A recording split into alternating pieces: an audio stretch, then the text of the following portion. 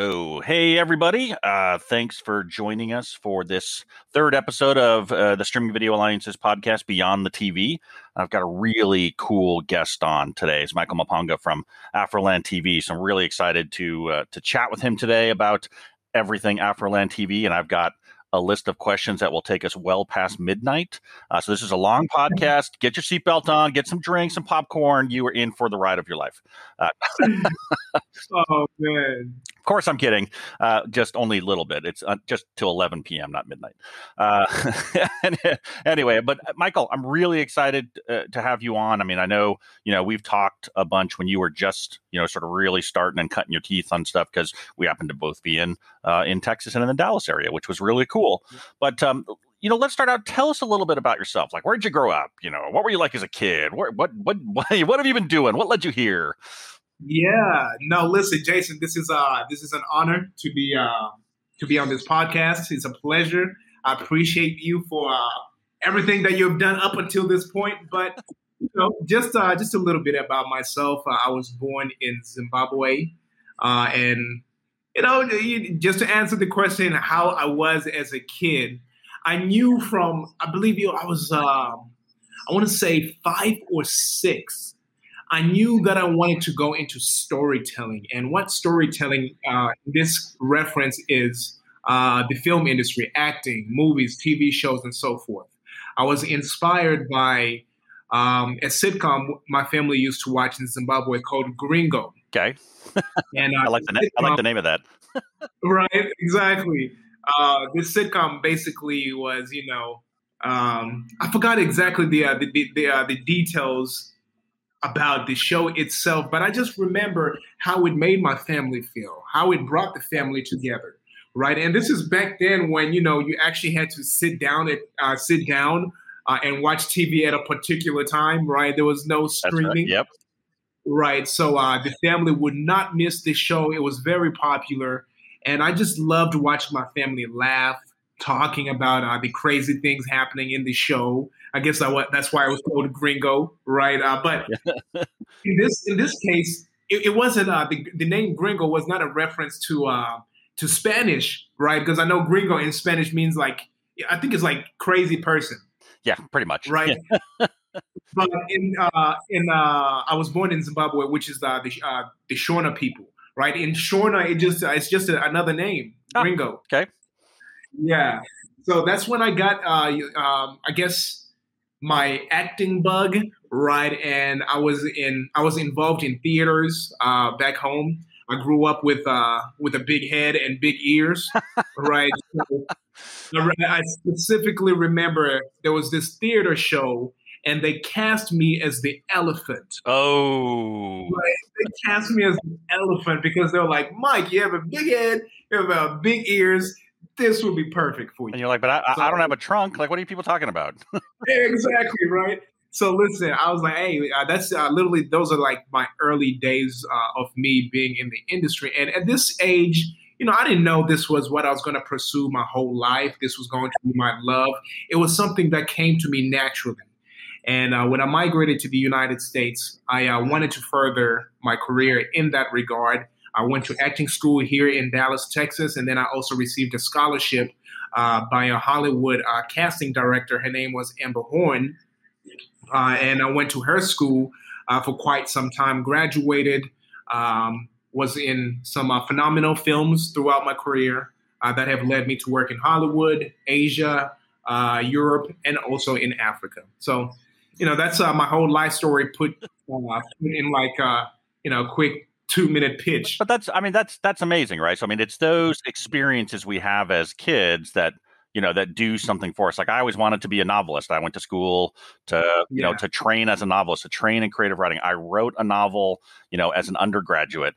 And I actually, the first book I wrote was when I was in high school. Like, it's 240 pages of absolute utter drivel. And no, I cannot find it. It's gone. It's been burned. And then the ashes have been cast into the universe, so no one will ever put them back together again.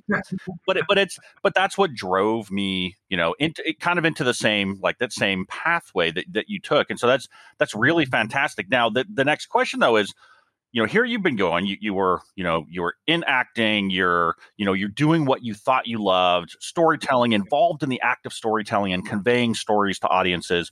What drew you to, sort of flip to go to the flip side, go to the business side of storytelling and start an OTT platform? Yeah, so I'll tell you this. Throughout my career, people do not realize that. Well, I realized this. Actors do not have power. True. Right? Because it felt like my dream was going to be dictated by somebody who either said yes or no. Mm-hmm.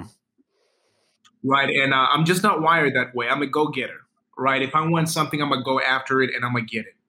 And throughout my career as well as an actor, and I got into producing as well, Okay. I realized I was missing home, stories from home. Right, especially when these superhero movies started coming out. I'm just thinking to myself, I'm like, wow, man, I remember like mythical stories like this or fantasy stories like this from back home. But people around the world would never discover these movies because nobody is telling them or nobody wants to show them. Right, the film industry is saturated by Hollywood content, and for good reasons. Right, it's good content. Right, but there was so many other more stories that the world would not get to see because nobody was actually, I guess, I wouldn't even say brave because brave will be for something that is like not going to be accepted, right? But there just wasn't. Number one, there was no demand for it outside of Africa because people didn't know it existed. Right. And growing up, one of my favorite genres of movies was kung fu movies. Oh yes. Listen, I love those movies. I love them, right? And the reason I love them is because they're authentically told, right? They're not trying to tell a story to fit into Hollywood, but they were telling their own authentic stories. And people just fell in love with those stories globally. And I was like, I want to do the same thing for African film because it's the same thing. People would love the different cultures. People would love the different things that we do. Right? We tell stories about love. We tell stories about thrillers, fantasy, action. Right? Any moviegoer is going to love these stories. Obviously, they just told from an African perspective.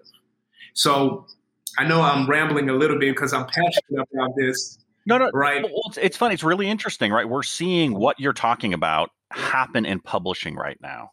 So we are seeing some amazing writers coming from Africa or of African descent telling African stories. I mean, like look at Tomi Adeyemi and Marlon James. Yeah. I've got like over 3,000 books in my house. Like I read all these books. Oh my God, that's awesome, man. I'm trying to be like you. And they go back on the shelf. I don't get rid of books ever. And so I'm really excited by some of these stories come out because I've always been passionate about that kind of storytelling, fantasy, sci-fi, mythical. Like that's just like really exciting. And by the way, I was on the site and I watched the trailer for the Genesis of the Ashantis. Dude, I'm watching that. I'm watching that. That trailer looked badass. And I'm like, I'm going to watch this movie later today. Exactly. Right. Those are the type of stories that we want people to discover. Right. This is not about, this is just a platform for Africans. And I always tell people, no, it's not about that. But we're introducing new stories to the global stage. We're bringing new stories to people that would have never discovered them. Right. Listen, I love Hollywood. I work there. I have friends there till this day. We have investors that are Hollywood. I mean, NBC, Universal Studios. Right. They're investors in us. I love their work. But now I just want people to experience where I'm from. Right. I want people to experience different stories from the continent. And, throughout my acting career, I always knew that I didn't want to just pursue acting alone. You cannot be just an actor in today's industry. Okay, that's interesting to hear. You have to do it all, or else people literally are going to dictate how far you go with your career.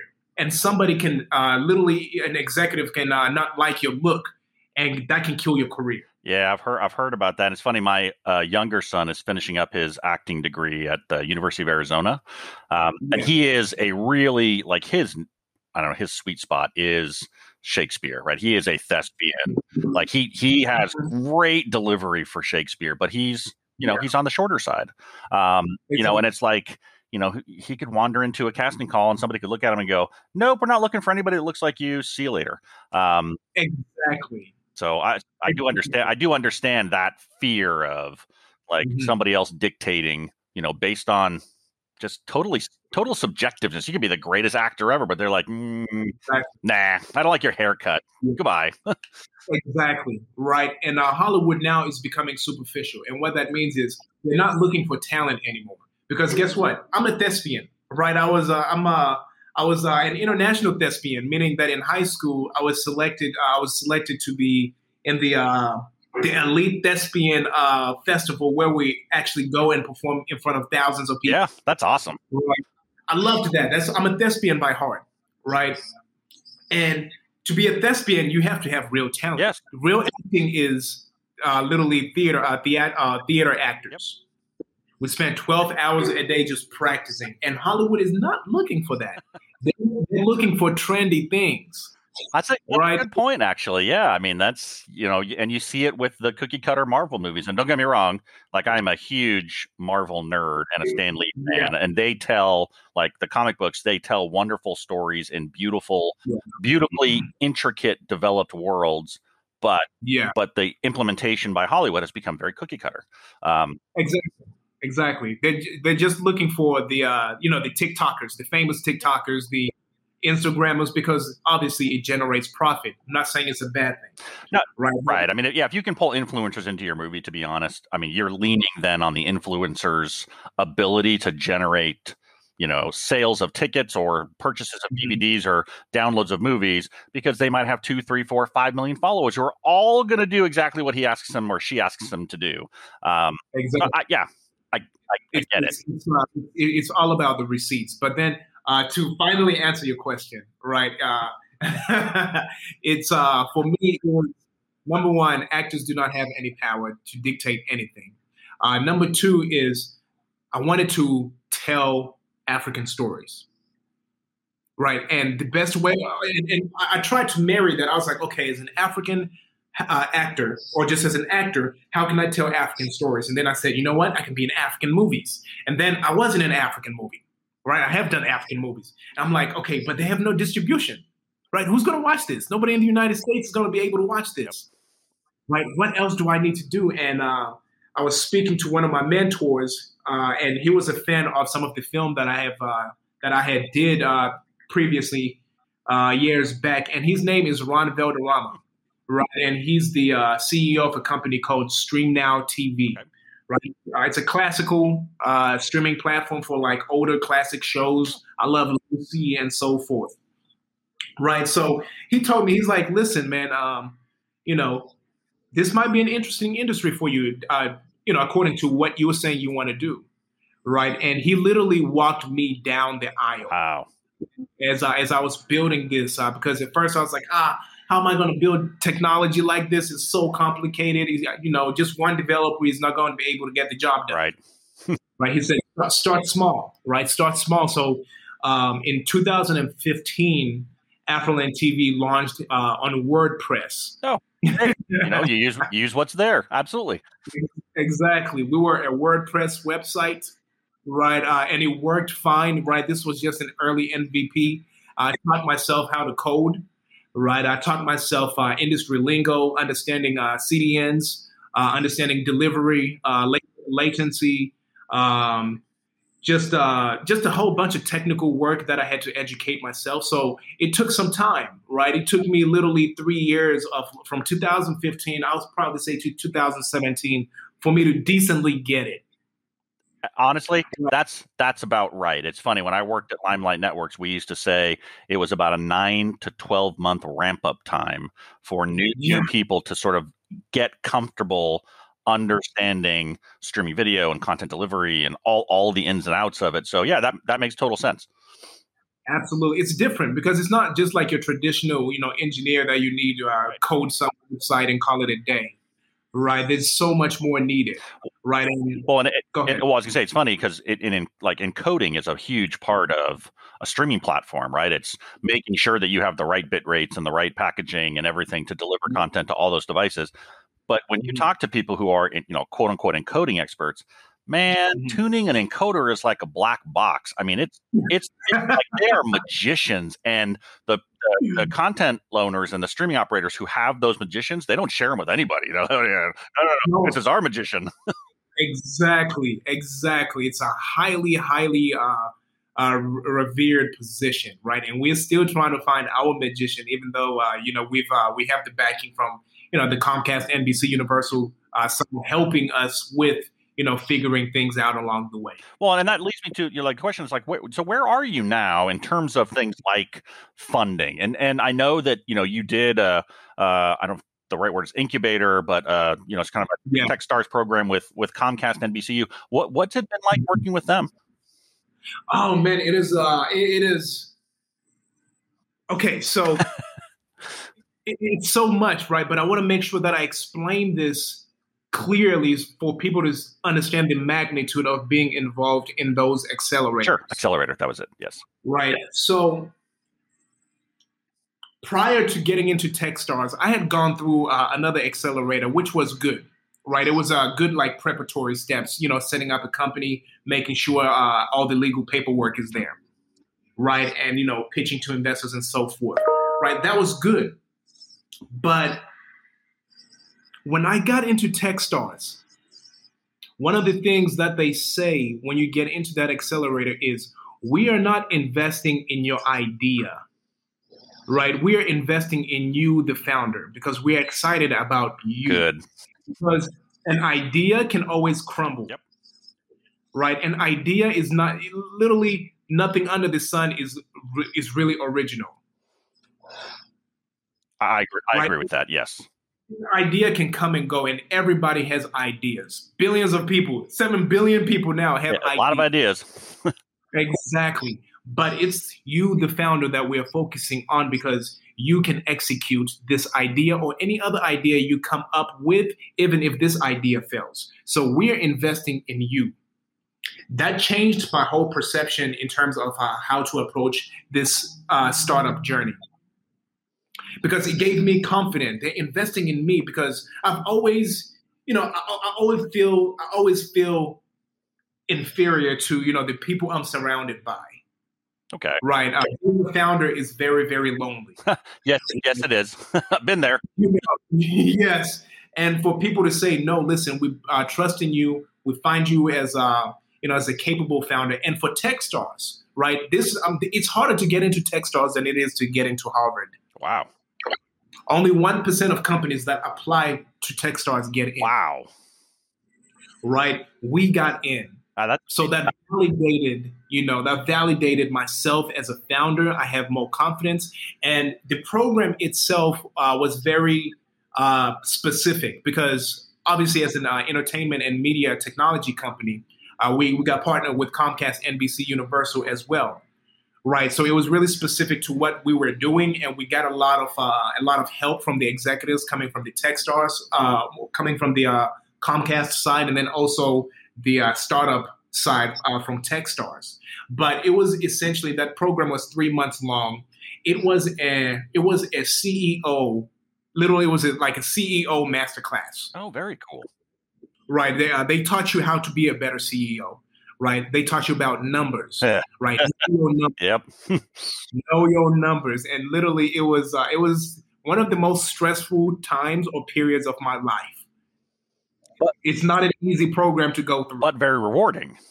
But very, very rewarding. And after you come out of that program, you feel like Superman, right? I command the rooms that I'm in, right? I'm able to pitch and articulate exactly what we do, my vision, where we are. Oh, I love it.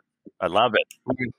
So it was an incredible journey, met a whole bunch of people, and now we get to leverage Comcast, NBC, Universal's resources, anything that we need from, for example, we are advertising platform, right? So we get to utilize FreeWheel as our ad Oh, server. That's pretty sweet. Right, exactly. We are partnering with them in terms of like distributions, right? So not only are we just a streaming platform, but we can provide them with some of the best African content that's not ready to be in the window of free streaming.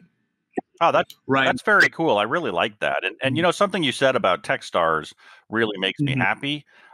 Yeah. Having so I've been a serial entrepreneur, right? I've raised lots of money and worked with lots of VCs, and I've Exactly. never been successful, but I have been successful because each You time, have. those Yeah. VCs have looked and said like, "Hey, you failed. You've learned something. We want to work with you." I used to Yeah. tell startup folks all the time, like, listen, you need to find a savvy investor who's investing in you and your team, not just the idea. Um, and, Yeah. and the problem is there are so many unsavvy investors out there. People are just taking money, Yeah. to take money, and the unsavvy investor just, basically wrecks and sinks the boat. And it's really sad. So it's great to hear that you got into this program that said, no, no, no, no, no. Yeah, we love your idea. That's a great idea, but it's Yeah. you. You are the person we're investing in. I love to hear that kind of Yeah. story. Absolutely. Absolutely. So I have nothing but just raves for what Techstars has done business wise and even personally. Right. It's literally the best program in the world for any startup. Oh, that's very cool. Good plug, Techstars. I'm going to be sending this podcast to you. That's Exactly. So tell me a little bit, obviously we just went through this pandemic. That's kind of crazy. It's just a crazy time. We saw streaming, explode exponentially, right? We saw that transition from broadcast to streaming kind of accelerate and take off down the hill. Exactly. How did it affect you guys? Like, did you see a lot of new subscribers? Like, what was it like? Yeah, so it affected us positively, obviously, when in regards to subscribers, but it affected us negatively as well because of our early stage. Yeah. Right. So we did see an increase. At one point, we were up. We were doing 60% month over month in terms of new signups. Wow. And we were still a subscription, right? So people were paying us a monthly fee.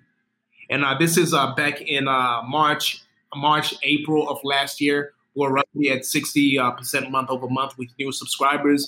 Viewership was up close to 140%. Right? You could tell everybody was home. Right? Everybody. Exactly. Yeah, everybody was home watching stuff. And that was excellent because we grew our audience. We knew what our audiences wanted to watch. We knew their habits. So that was really exciting. Now, from the negative standpoint, as a startup, I'm always on the run trying to raise more capital. Yep. Right? As a CEO, I have 3 duties. Right? Number 1 is to tell the vision. Yes. Right. Number 2 is manage my team, build my team. Right. And number 3 is manage capital. So if one of those things are not happening, your company is not going to make it. That's a good point. Right. So I was out there trying to raise capital. And this is when the world didn't know what this COVID was, what it was going to do longevity wise. So investors zipped up their pockets. Oh, yeah. No money coming out. Right. And this is right after we got from this is in early or late February, early March.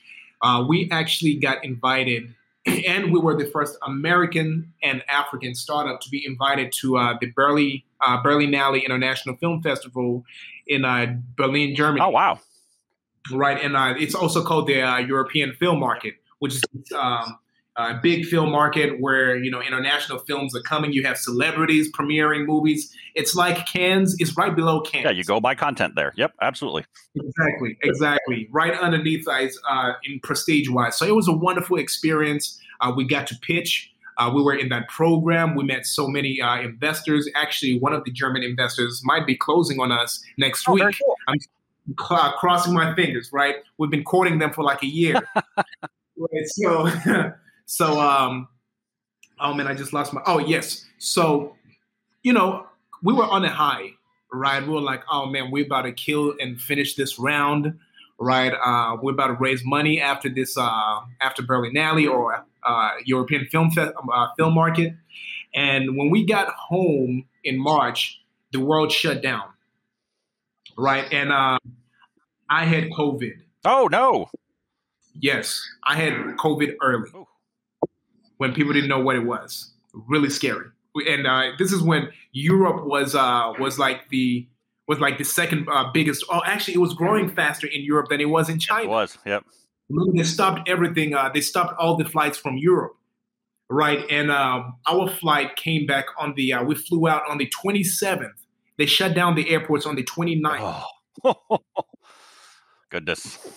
No. On the 20th, it was February, so there's no 29th. It was the 28th. We flew. We flew from Germany to Turkey for a connecting flight to the States on the 27th. We spent the night in Turkey, and they shut down the airports. Oh my goodness. From Europe. Got here, my chest started started feeling some discomfort. Like, man, what's going on? Right? They didn't want to test me. I didn't have a fever. Huh. Right?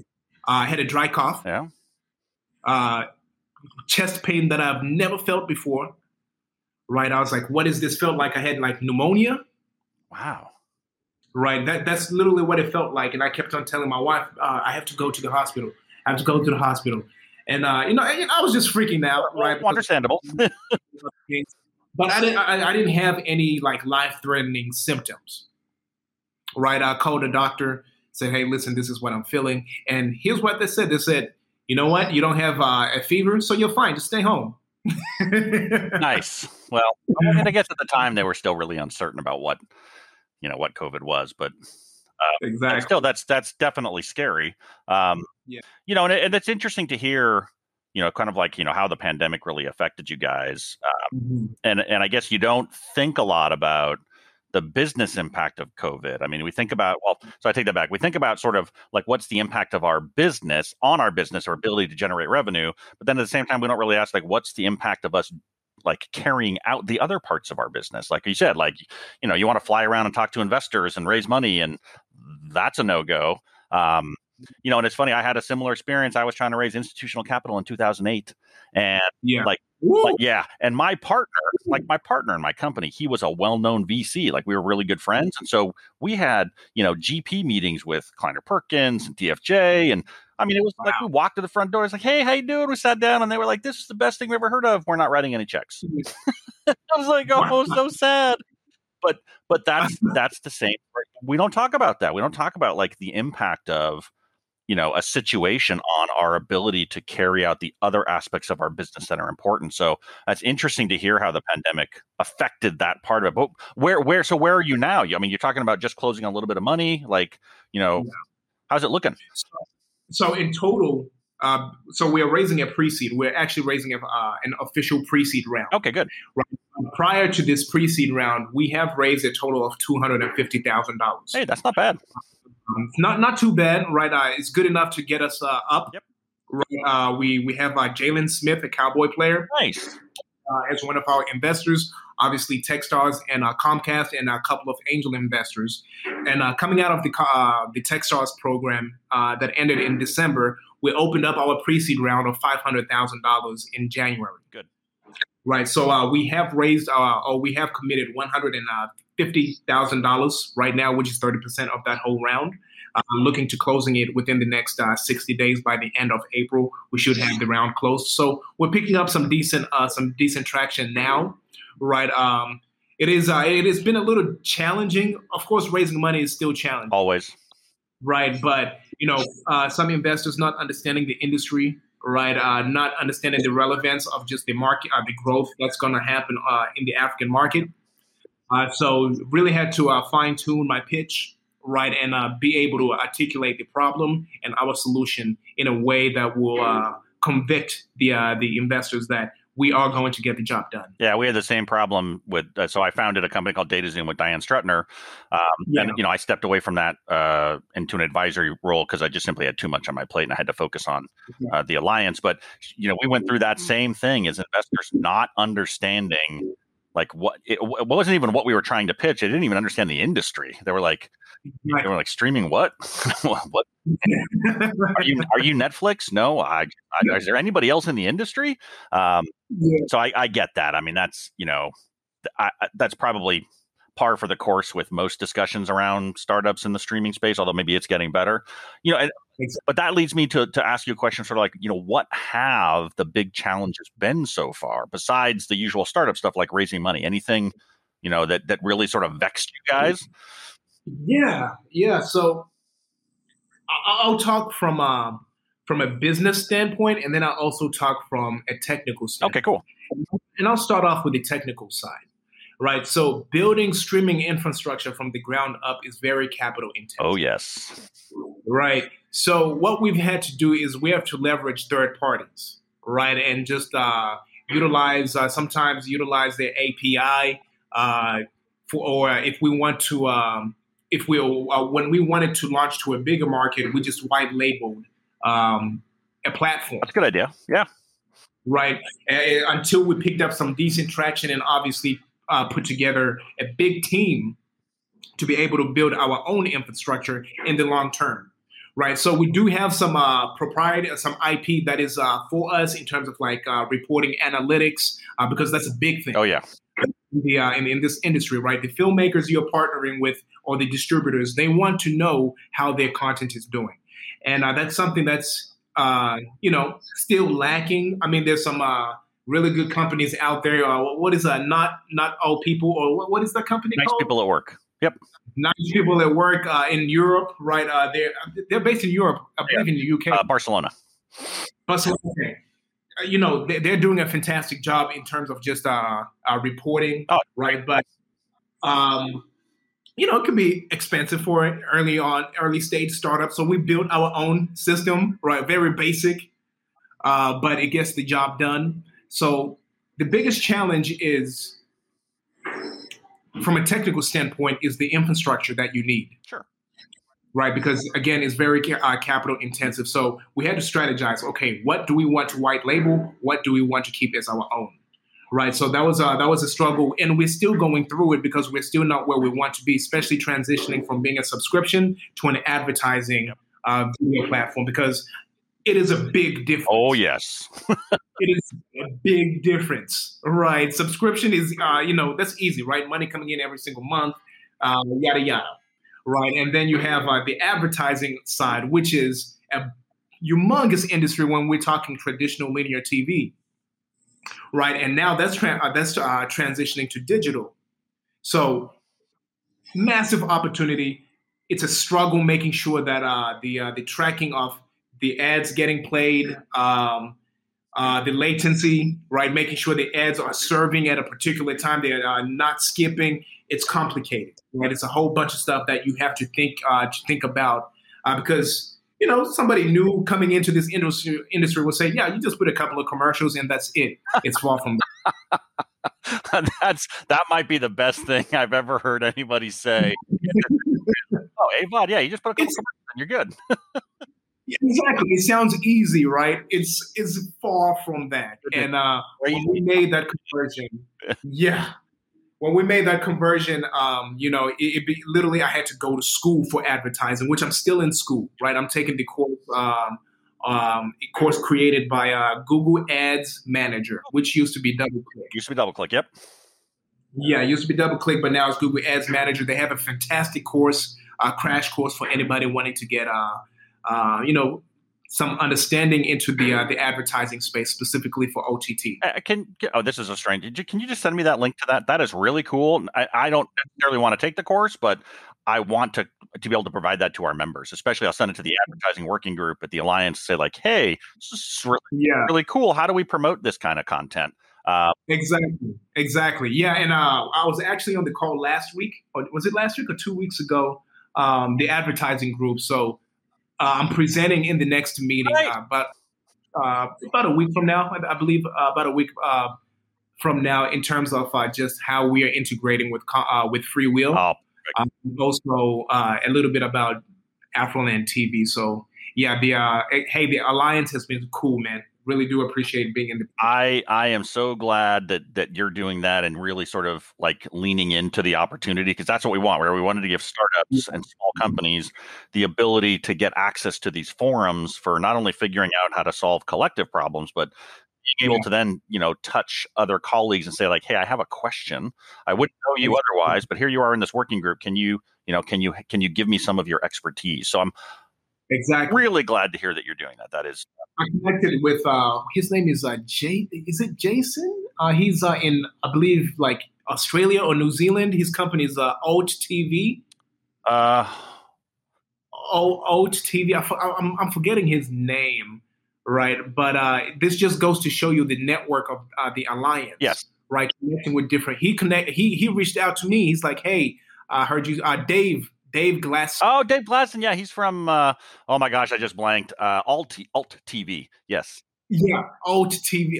Alt TV. Connected with him on LinkedIn. He was like, "Hey, man, met you last week on the SVA call, the Streaming Video Alliance call, and we just connected from that standpoint. And it's good just to know that there's like-minded people also going through the same struggles, or even are past your early baby stage struggles that we're going through, and we have them to rely on for help." No, that's absolutely fantastic to hear. I'm so glad. Yeah, Dave's great. I was talking with Alt TV quite a bit last year before they joined, sort of helping them out with some stuff. Again, Okay. I just love. I'm a startup guy. I love helping companies that are really just getting going because they have lots of questions about things. So that's cool that he reached out to you to say, "Hey, hey, we know about some of this stuff. We can help you." That's really cool. One of the things I was wondering about is, from a content perspective, because obviously you've got technical things that you're working on, and it's cool to hear that you are taking your technology stack you're not trying to bite it off all at one time. I think that's a mistake people make. Yes. So you're taking it bit by bit, and you'll eventually mature to the point of, you'll be running things serverless in the edge. You'll be using microservices. You'll have your own workflow. Like, yes, you'll get there, but you're doing it strategically, which I love to hear. Exactly. Obviously, the other side of your business is all about content, right? So I have this question about Nollywood, right? Because I know that, obviously Bollywood really put, content from India on the global map. Like, people are, oh my gosh, I didn't know all this content was being created. Exactly. Talk a little bit about, about those concepts like Nollywood. Are there other concepts like that within the African continent, within different countries, or different groups that are doing kind of the same thing, and how is that helping you source new content? Yeah, absolutely, and I'm glad you brought it up, Jason. So a lot of things. A fun fact a lot of people do not know is that Africa is the second biggest continent, or second biggest film industry. It is a big continent, yes, but it is the second biggest film industry in the world when it comes to content being produced every single year, annually, right? So we're only behind Bollywood, and we all know that Bollywood is massive. Yes, right. And the same thing is happening right now with the African industry, right? There are over 5,000 movies and TV shows produced every single year, and less than 1% of those titles get distribution globally. Wow. So all those movies are literally just being cradled on the continent. And it's not like they're moving because there's 54 countries, right? It's not like they're moving across borders. Everybody on the continent knows about them. It's still difficult, right? So all these movies, the country that was leading, or that is leading the way, is Nigeria. They are the ones that are leading the African film industry. And it's called Nollywood. Right. This is where the term that's what the term Nollywood represents, is the Nigerian film and TV industry. And it started way back, I would say, I want to say late 80s. Oh, wow. But it has been gaining international traction now. Right. Because Nollywood is known for anybody that knows it. It's like over dramatized acting, right? Or stories. Right. And back in like the early 2000s, people would just laugh it off like, this is silly. This is silly. But if you continue doing something and you're consistent at it, you start becoming good. Yeah, that's right. And the world starts to take a notice. Right. And that is what's currently happening on the African continent, with Nollywood leading the charge. Now, also another fun fact, right? Distribution just on the continent is horrible. Oh, okay. Right. Not only just intercontinental, but also globally. And to help paint the picture of the problem here is The continent of Africa has over 1.2 billion people on it. For every million people on the continent, there is less than 10 theaters for that population. And I'm actually being generous. It's far less than 10, right? And if you compare that to the United States, right, we have a total population of 350 million people. Per million people here in the States, there's over 130 theaters. And what I'm trying to get to, Jason, is this. The African filmmakers that are producing the content, right, 5,000 plus TV shows and movies that are producing this content, they cannot rely on the local theaters to generate profit for them so they can continue telling these stories. They're not going to get anything from their local theaters because it's not many. There's less than 1,000 theaters on the African continent. Whoa. Right? So that is the scarcity that's happening. So these stories are not getting distribution. The filmmakers are not making any profit here. So we are actually in what I like to call the third revolution of TV. The first one was radio and TV way back in the olden days, or the 60s, 70s, 40s, whatever it is. And then the second one was the satellite cable TV with ABC, NBC, right, took TV to a whole new level and made entrepreneurs like Ted Turner billionaire. Yep. Right now, we're in the third wave of the TV revolution, which is streaming, right? And with the problems I just explained with you, with filmmakers not relying on, not being able to rely on local theaters to generate any income, now they have streaming platforms to do that for them. Now we can bring their stories to the world. It's much easier. Now we have democratized that. Right? They don't have to look to, impressing Hollywood by telling stories that only Hollywood will accept about Africa, which is, poverty, wars, and destitute stories. So now, go ahead. So in terms of content sourcing, are people within, like content creators within Africa, let's say in Nollywood or in other parts, or even within its diaspora, are they starting to come to you, Yes. Oh, that's cool. Yes, and that's because we're in the game early. Yes. That makes a lot of sense. We're in the game early, and what we're now trying to do is, if we can get these filmmakers money, we win the market. If we can generate good profits with the films that they're giving us, and we distribute it globally, right, using the resources and the partners that we have, we win the market. And that's what we want to do. That's what we're going to do, right? So it's all about these filmmakers feeling comfortable. Right now, there's actually somebody who wants their film work, right? I mean, Netflix is there as well doing their thing, right? But, they're going for the bigger productions, right? They like to spend money. and content creators like Netflix's money. Exactly, right? But Netflix is a generalized platform. It's for everybody. We have everything for everybody. We want to be everything for somebody. I like that. I like that approach. I mean, and it's funny because I've been saying that for a long time. Is what's going to eat Netflix's lunch are the niche content plays, right? The vertical targeted content plays. Like look what Drama Fever from Korea does. All Korean dramas. They went out gangbuster. They were first. They got purchased for a tidy sum of money. But then you look at others like Crunchyroll, and I think that there is a big place in people's pockets for vertically focused content. It's like content that's that's specific, right? It's not, we're AfroLandTV. We have a lot of gardening content too. It's like, well, dude, hold on a second. That's not us. We are about, African dramas and, thrillers and movies and TV shows that focus in on storytelling. So that's, that's why I think, and like when we talked originally, I think why I was like, man, this is a really cool idea. He is on to something, because it's these vertically focused content plays that are really going to get big. They can get big fast. And then, hey, let's be honest, somebody comes along and acquires you for a big chunk of money, and now it's Michael Maponga, millionaire. Exactly. That's like 3 M's. You'd be like M Cubed. That'd be your new name, M Cubed.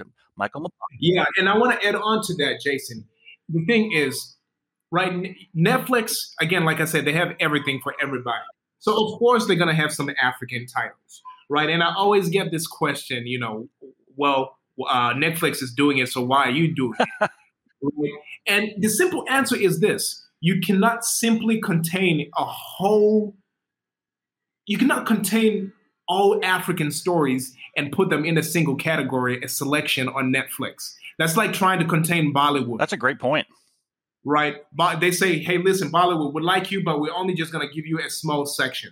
We are so much bigger than just a section. Well, we're not a collection. And flip it. Like, what if you had an OTT service like Netflix that started somewhere else in the world, like, I don't know, called iFlix? And what if they had a category called North America? And North America was just this lump of content. And you're like, exactly. No, it's stupid. I totally agree with that. That your approach to segmenting, African stories by what the kinds of stories they are and positioning that as its own streaming platform is the way to go.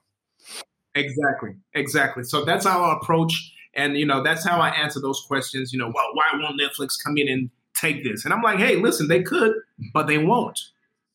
That makes a lot of sense. They're not going to put in the kind of effort that's needed for addressing a specific vertical of content. They are just going to label it as a vertical of content, African stories. Yeah, exactly. And listen, I have friends at Netflix, right? I love what Netflix does, right? But they cannot simply speak for all African stories and have every single thing that every single person is going to enjoy, right? They're not going to have a monopoly in the African film industry. That's silly. I totally agree with that. Absolutely. That is the right strategy and the right way to talk about that. Exactly. So that actually leads me to another question is, are you thinking about, it doesn't have to be right now, but are you thinking about even in the future of, considering producing some original content as well, or helping to produce original content that would then come through the AfroLandTV platform? Yeah, we want to do that this year. Oh, very cool. Yeah, we want to do that this year in partnership with Comcast, NBC Universal. That's awesome. Yeah, so I'm in the process right now of, reading treatments, finding the right story that we want to bring using our data that we collect from our audiences to make sure that we put together a production we know that they're going to love, and also a production that we can put on platforms such as Peacock, Comcast Cable, Xfinity, shared within the Comcast ecosystem, just because they are going to be a partner in our first productions. I like that a lot. I think that's a great direction to go. Now, one thing I was on the site again, looking at stuff, finding the Genesis movie that I'm going to watch, but I noticed that you got a box on there that's live, like watch something live. So are you guys also doing a sort of linear offering in addition to the VOD assets? So we're trying out the linear option. So it's it's really not live. It's just a playlist. Okay. Yeah. It's pseudo live, but it's similar to linear, right? Is that there's this exactly. So we just and that's like literally with like all like Pluto TV and all these other platforms. It's literally just a playlist, and some, of course, they do have actual live programs such as sports sometimes. Okay, cool. But yes, so right now we're testing out this linear channel to see exactly how people respond to it. And the reason we're doing it is a lot of people don't know about our content, right? If we don't have Denzel, we don't have Will Smith, Brad Pitt, we don't have the A-listers that would draw crowds. Right. So when somebody gets to AfroLandTV for the first time, not knowing what it is, right, we want to help them out by saying, hey, you don't have to find something. Just go to the live channel. We usually have all of our trending titles playing 24/7 on that. That's a cool idea. So you're basically taking your own content, creating a playlist of it, putting that in as a 24/7 stream, and people can jump in. And I guess if they jumped in, they're like, wow, this is really cool. I want to go watch the whole thing. I'm halfway through it. Stop the live stream and I'll go find the asset in the platform and watch it from the start. Exactly. That's what we're doing. We want to make it easier for people to find and discover content, right? And also, what is it? If somebody's on lunch, right, and they just want to watch something quick, they don't want to have to look through this whole catalog of hundreds and thousands of movies. So we have something streaming. They can just hop on, watch it for, however long their lunch is, and get on with their day. And it's funny. Everyone's going to probably listen to this podcast and shake their head when I say this, but that was the value proposition of Quibi. That's why I liked the idea behind Quibi was, hey, I've only got a little 10-minute break. I want to watch a 10-minute piece of content. Yeah. But anyway, I would totally diverge if we took the conversation. I know, and I have my own opinions about Quibi. Right, I was not a big fan. you and many other people. Exactly. I was like, I don't know, and not saying that it was a bad idea, but it just launched at the worst time in history. Awful time to launch a mobile-only platform when people are staying home and able to watch stuff on their TVs. Yeah, no, it was. Oh man, that is the worst luck, man. I was like, dang. And they couldn't have predicted that. No, and that's kind of what I told people. I was like, listen, they developed some really cool tech, like the whole switching thing, like what they called the turnstile, where you could turn and you get a different perspective on the movie or the show. And I was like, that's really cool stuff. But if you're launching a mobile only platform in the middle of a pandemic where everybody's sheltering in their homes, you basically just lit the business on fire. Exactly. Like if I was going to the office, right, my lunch break, I want to watch something quick, right? And I did check out some of their content, and it was appealing. It was really, really well done content. Yep. Right. But it's just bad timing, man. Bad timing. Yeah, I felt bad for them, and I've talked to Rob Post a couple of times because they were a member, and he was a great guy. He came out of Hulu to be the CEO of Quibi. So I've talked to him like since then, just briefly, like, hey, really sorry about Quibi. We got to catch up soon. But it's again, there are going to be casualties in this war. So. Unfortunately, exactly. It is what it is. Well, listen, I want to wrap this up here. We're just about at the top of the hour, but I have one question for you. Of course, what is your favorite piece of content on AfroLandTV? Oh man, that's a great question, man. And this changes over time as we bring in more content. But recently, watched a movie called Time Looped. Right, Time Looped is about a husband, right? A husband. Well, it's a newlywed couple, okay.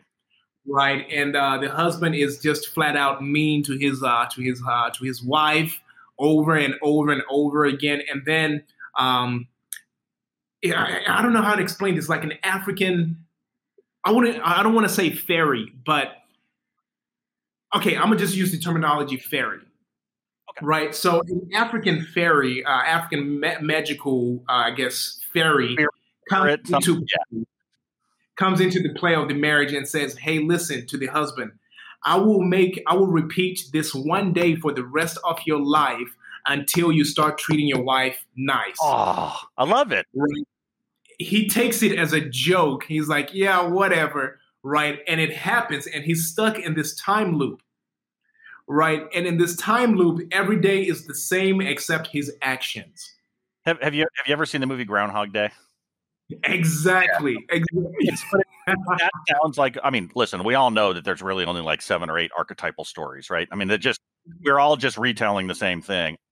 Same story, different perspective. I absolutely love a really innovative, unique, interesting take on a standard trope, which is the looping of the day trope, right? Exactly. I forget that birthday one, die something or other. That was the same thing, right? Interesting trope. This take it a different way. What you just described, I just wrote down Time Looped on my list underneath the Genesis of the Ashantis, and I'm watching that one too. Yeah, exactly. No, so I just recently watched that movie, man. It's an awesome movie, keeps you entertained. And this goes back again, right? Our stories are universal stories. Right? Anybody can love and watch these stories. It's in English. Most of our content is. I know, right? Yeah. Well, we're starting out in the English-speaking part of just Africa, collecting that content, bringing it here to the States, and then we are going to move into the Francophone Africa at a later stage after we establish ourselves as Francophone English or English-speaking African content. Yeah, I love stories that are told and produced in their original language. Like I watch a lot of Japanese content, and especially Hayao Miyazaki. Like I'm a huge fan of Yeah. Ghibli have all his stuff. I have all of his stuff in Japanese. Like I don't do any English Love it. dubs, and so you have to pay attention to the subtitles. You're like, I have to watch. I have to literally watch this. I can't just listen to it or look at my phone, because then I look up and I'm like, what I miss?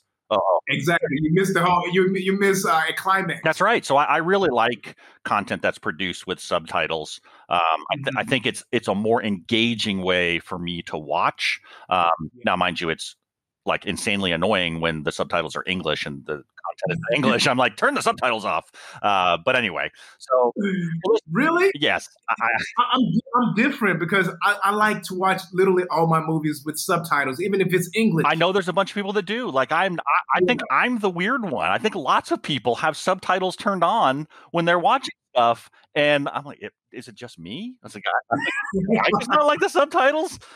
Exactly. But that's really funny. Well, listen, Michael, this has been amazing. It's a really cool conversation with you, and again, I'm so impressed with what you've done to date and the journey you've gone through as a young entrepreneur in this space, which is, I think you came in at the right time. You have the right mindset for doing what you're doing. And I'm going to say, like, your cause is noble, right? You are bringing these wonderful stories that, like you said, have been sort of sequestered on the continent for so long. Now we're starting to see them pulled out. There are amazing stories and amazing actors to watch. So I for one, I'm excited to see this just, explode at some point, and, something that people are talking about, like, hey, what'd you watch on Disney Plus? No. Like, I missed the last, WandaVision episode because I was watching this thing on AfroLandTV. So, Awesome. That's where I want to see things get. That would be very cool. Absolutely. No, thank you so much, Jason. And I literally, I'm really appreciative of everything that streaming streaming video alliance has been doing for us, and obviously all the forums, and just connecting us, because we need all the help as possible to make this ambitious goal come to fruition. Well, good. We're going to help however we can. So I'm here for you. All right, man. Well, cool. Hey, have a wonderful weekend, and I'm sure we will talk soon. All right, Jason. You too, brother. Talk soon. All right. Thanks, Michael. Bye. Bye-bye.